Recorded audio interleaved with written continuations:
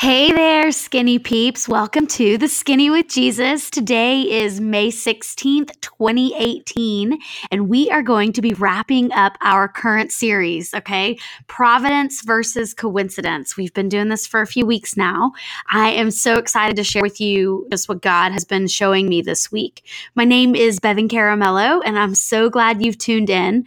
If this is your first time with us, you can also find us on Facebook. Just search the Skinny with Jesus in Facebook and then add yourself there. We would really love to have you. Okay, here we go. Providence versus coincidence. I have loved this series and I've loved being in the Old Testament in the book of Esther. God has just been showing me his fingerprints all over my life, even in the regular old daily grind while we've been discussing this. Like I see him all over everything.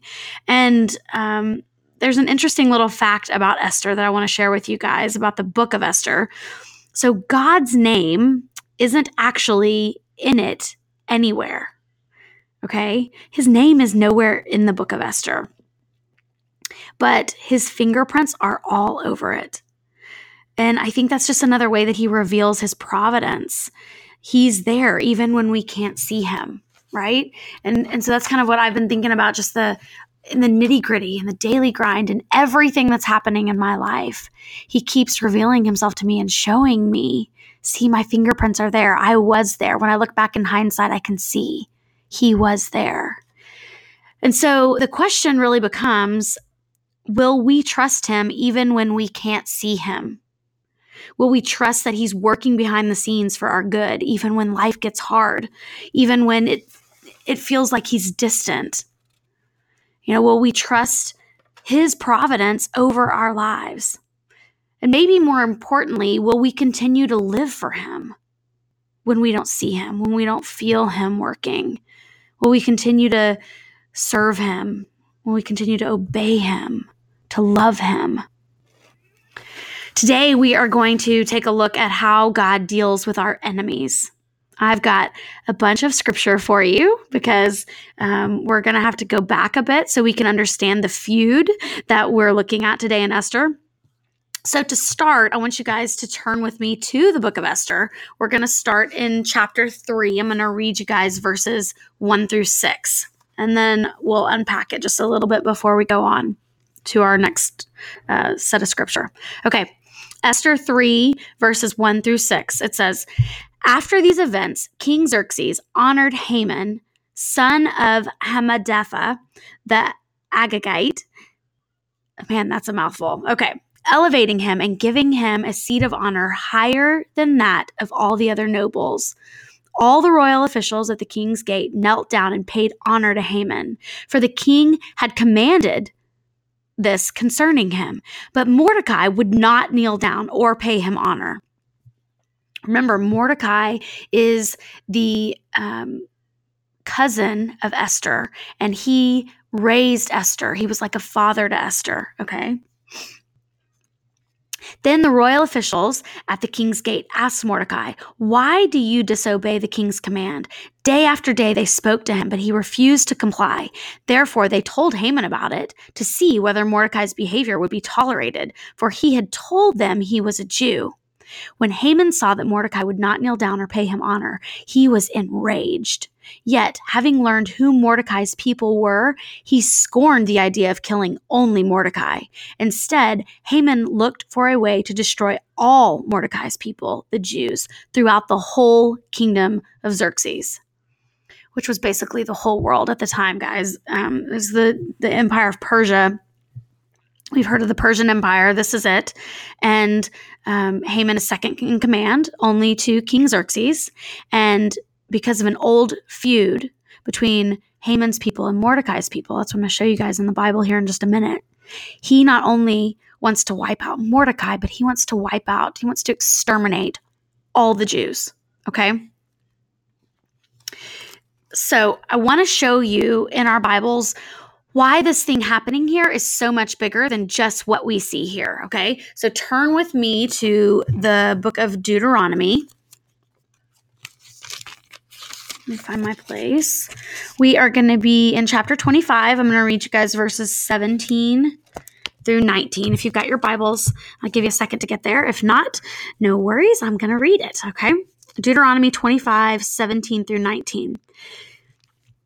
Remember what the Amalekites did to you along the way when you came out of Egypt. When you were weary and worn out, they met you on your journey and cut off all who were lagging behind. They had no fear of God. When the Lord your God gives you rest from all the enemies around you in the land he is giving you to possess as an inheritance, you shall blot out the memory of Amalek from under heaven. Do not forget. Okay, so this is God speaking to the Israelites here through Moses. And if you guys want to read more about this feud, the full story is in Exodus chapter 17. But you guys, the short of it here is that Haman was an Amalekite. Okay, he was an Amalekite. Scholars think he was. Okay, so hang in here with me just another minute. This is going to get good.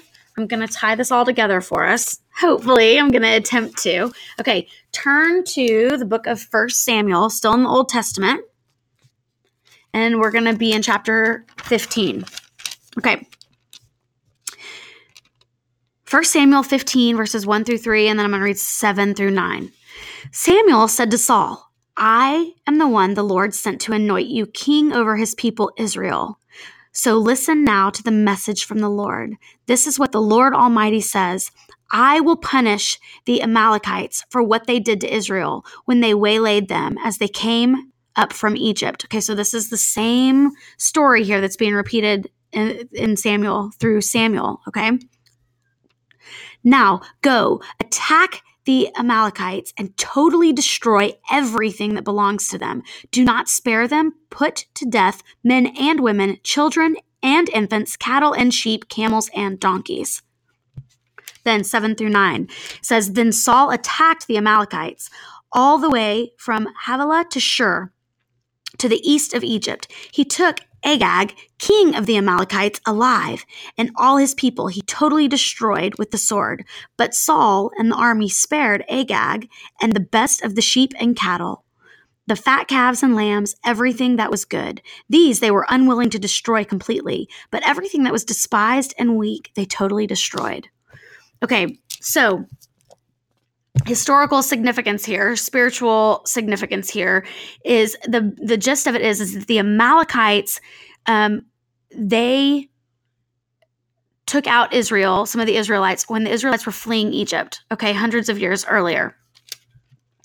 And so because of that, because they didn't have mercy on them as they were, crossing through their lands, God basically says that later they're going to be wiped out, okay, completely wiped out.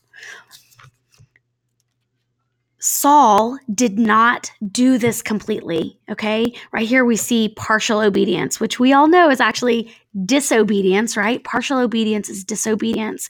And Saul, he wipes out almost everybody, but he doesn't kill the king, and he keeps all of the best sheep and cattle and lambs. And he says that he's doing this to sacrifice to the Lord, but God knows his real heart. He plundered the people, and he took what was best from them, okay? So, cool thing here, the way we're tying this in today, you guys, said this feud between Mordecai and Haman, it runs deep. Mordecai is a descendant of Saul's, and Haman is a descendant of Agag, the king of the Amalekites that Saul allowed to live. Okay, so right here, we see this feud that goes way, way back. Okay, and the Amalekites are known enemies of God's people, the Jews. And now Haman is unleashing that hatred and fury that's buried deep in him. Okay, he's unleashing that over an entire nation of people. This is a form of prejudice that, this racism that goes way, way deep. It runs deep in him. Who knows how many generations this has been handed down to Haman. Okay, he's evil. Haman, he's evil and he's in power. That's a scary combination, right? But we're going to see God is at work, okay? He is in this. Remember what we've learned the past couple of weeks. God is bringing his own warrior into this fight, right? Our little Jewish orphan girl that grew up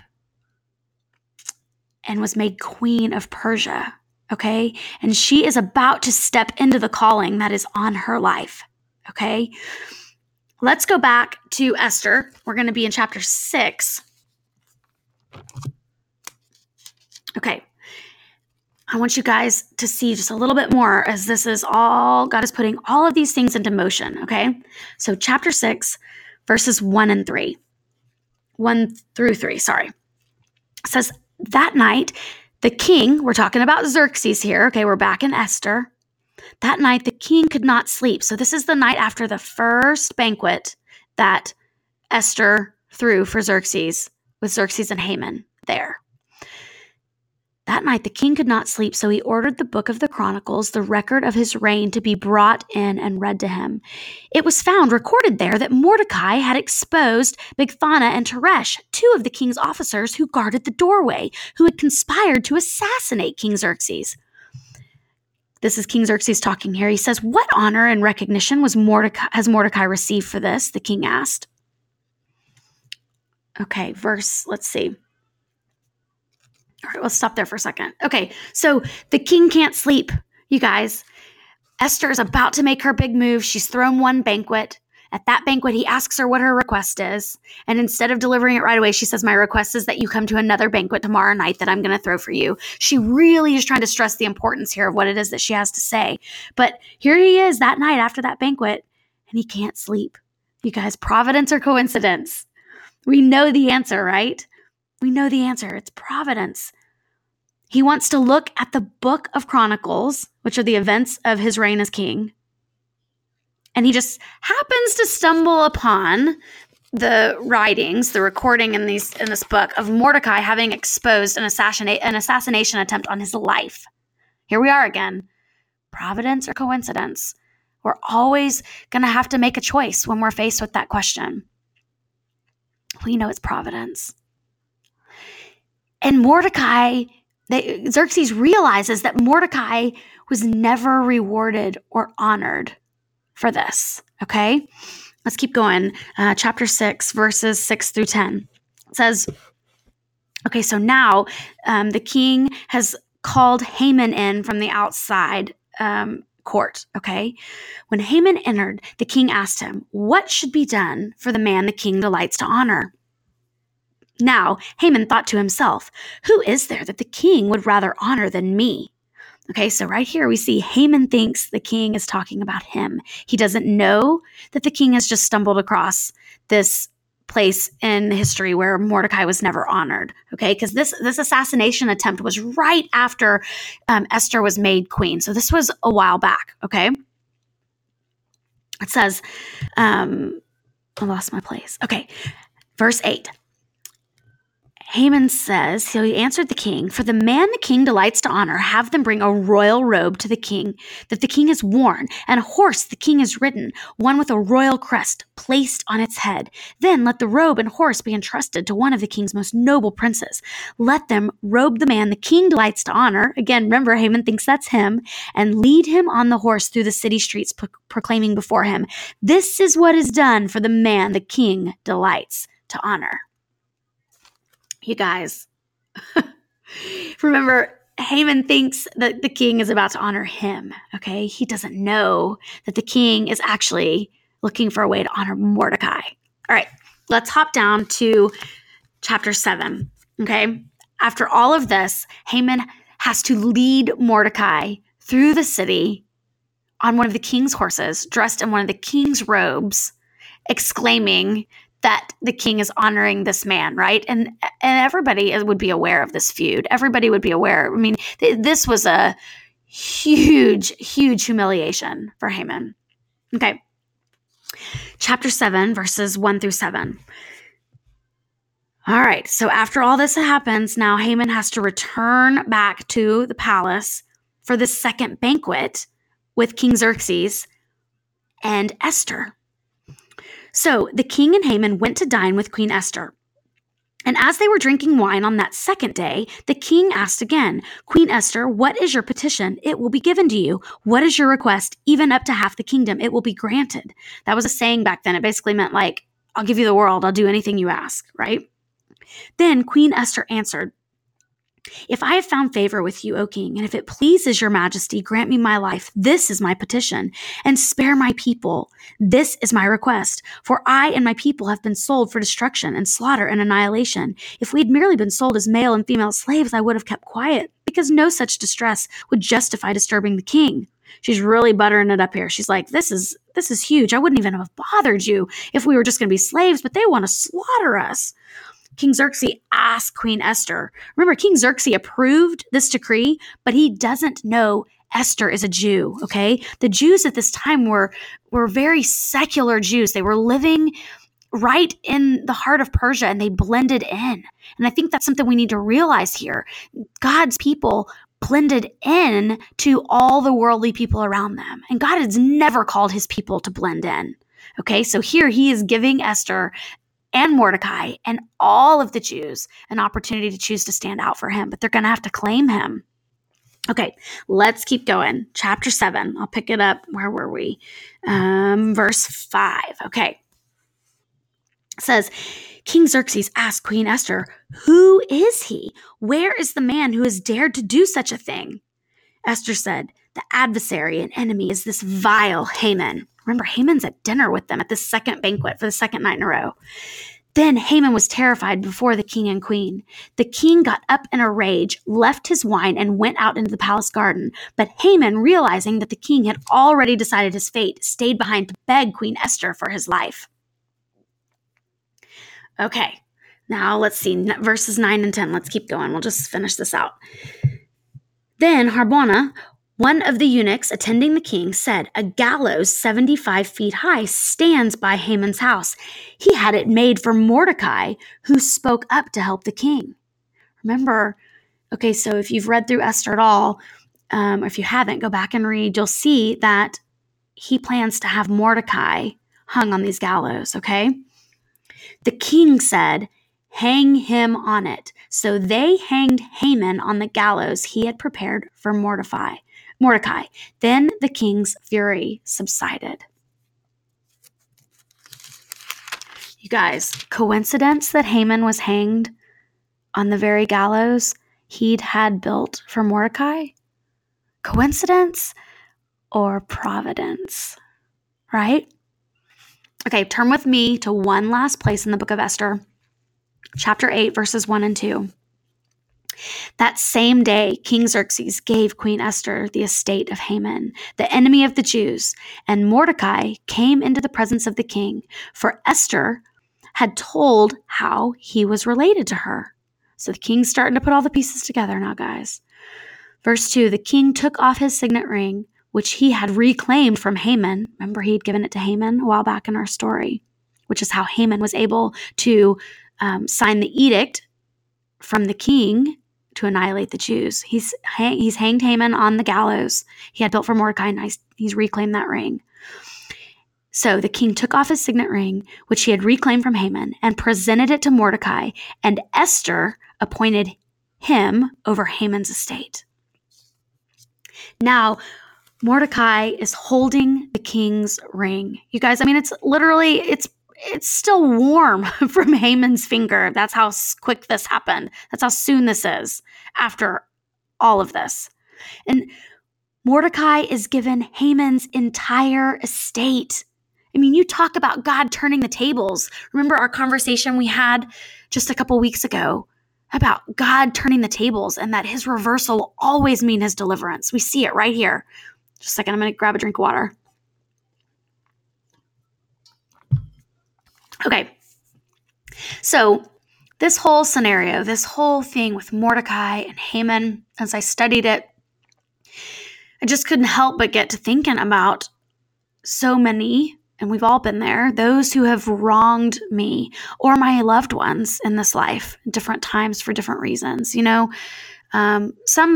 some worse than others. But I really started trying to think about those evil, vile Hamans of the world. And it just really got me thinking about this one question. Do we trust God to deal with our enemies? Do we trust God to deal with our enemies? Do we believe that he is fair and just, perfectly fair and just all the time? Our pastor said something in church a few weeks ago that really stuck with me. He said, so often we want to issue judgment and justice, but in our humanness, we aren't able to do this adequately. And I just couldn't help but think how true this is for me. I so often think a person should be punished a certain way or faster than it appears to be happening. And I want to step in and I want to dole out the punishment. I want to step in and make sure these people, whoever it is, in whatever situation it is, maybe they've wronged me, maybe they've wronged my kids, maybe it's a teacher that's hurt my child's feelings. And I want to get them back for that. It's just not happening the way I think it should. Maybe I haven't even taken the time to pray about it. Maybe I haven't even taken the time to lift it up and ask God to deal with it. But of course, it occurred to me that with my limited view of this life that I'm living and whatever that situation may be that I'm dealing with at the time, how in the world can I still somehow believe that I know best? How can I really think that God's not working on my behalf fast enough? Right? He's God. His timing is perfect. Okay, but I don't want to leave us here. There are some very clear, very encouraging places in Scripture about how God sees injustice and how he sees the wrongs that are done to his children. Okay, so I want to look at a few of these before we wrap it up. Turn with me to Psalm 37. I want to read you guys verses 5-7. It says, "Commit your way to the Lord, trust in him, and he will do this. He will make your righteousness shine like the dawn, the justice of your cause like the noonday sun. Be still before the Lord and wait patiently for him. Do not fret when men succeed in their ways, when they carry out their wicked schemes." And he's telling us right there in this psalm, we have to wait patiently for him. He's going to come through. Don't fret. Let him handle this. Don't fret when. It says, don't fret when men succeed in their ways, when they carry out their wicked schemes. In other words, it doesn't say if this happens. It says when. When men succeed in their ways, when they carry out their wicked schemes. In other words, like we can count on it. It's going to happen. But do not fret. You guys, he says that phrase 3 times in Psalm 37. Do not fret. He's saying, let me deal with it. I'm there. I'm in this. Okay, let's look at a verse in Deuteronomy that really just jumped out at me when I was preparing for our conversation today. It's in Deuteronomy 28. Okay, I want to read us verse 7 first. It says, "The Lord will grant that the enemies who rise up against you will be defeated before you. They will come at you from one direction, but flee from you in 7. Okay, now I want us to jump up to the top of this chapter and look at verse 1. Still in 28, jump from verse 7 up to verse 1. It says, "If you fully obey the Lord, your God, and carefully follow all his commands I give you today, the Lord your God will set you high above all the nations of the earth." So who's this for? Okay, verse 7, what we read, that deliverance from our enemies, where it says the Lord will grant that the enemies who rise up against you will be defeated before you. Who's this for? You guys, we find that in verse 1. It's for those who obey the Lord and follow his commands. And you guys, this doesn't mean that we're going to do that perfectly. He obviously knew we couldn't. He knew we weren't capable of always following his commands, of always obeying him. No matter how hard we tried, we'd never get that right. That's why he sent his son to die for us, to atone for our sin. Thank you, Lord Jesus. But ultimately, he knows our hearts. He knows the deepest desires of our hearts. And if our hearts are for him, to obey him and follow him and choose him, he tells us right here that our enemies will rise up. Not that they might rise up. They will rise up. But he also says they will rise up and will be defeated. Okay, guys, last bit for today. Let's wrap it up in the book of Joshua. Just one chapter, one book over from Deuteronomy. We're going to be in Joshua 21, and I want us to look at verses 43 and 45. It says, "So the Lord gave Israel all the land he had sworn to give their forefathers, and they took possession of it and settled there. The Lord gave them rest on every side, just as he had sworn to their forefathers. Not one of their enemies withstood them. The Lord handed all their enemies over to them. Not one of the Lord's good promises to the house of Israel failed. Every one was fulfilled."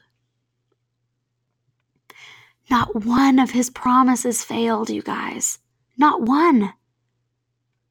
He's not a God that does things part way or part of the way. Every one of those promises was and will be fulfilled. You can take it to the bank. Will you pray with me? Oh, Father God, Lord, I thank you for this message today. I praise you for being a God who deals with our enemies, who knows where we are weak, who knows where we can't deal with the things that come at us, that are thrown at us. But you promise, Lord, in your word that you'll deal with it for us. That those who rise up against us and come at us in one direction, they're going to flee from us in 7 directions, Lord. You're going to scatter them. I thank you, Lord. I needed this message today from you. You know what we're all up against, Lord. You know the enemies that we're facing, the conflict that we're dealing with. I thank you, Lord, that your word is true and trustworthy, and that you are faithful to answer and fulfill every single one of your promises made to your children. Lord, I pray that you would just reach out and touch the heart of every person listening to this message, Lord. I pray that you would meet them right in the middle of whatever it is that they're going through, whatever they're dealing with. Lord, I thank you for leading them here to the Skinny. I pray, Lord, that they would find you here, and that this would be a safe place for them to come and grow and learn about you. Lord, I ask that you would carry us through the coming week and bring us all back together again for next week's message, Lord. It's in Jesus' name we pray. Amen. Thank you for listening with us today, guys. I am praying for you and yours this week. Remember, new series starts next week. It's going to be good. You're not going to want to miss it. Bye now.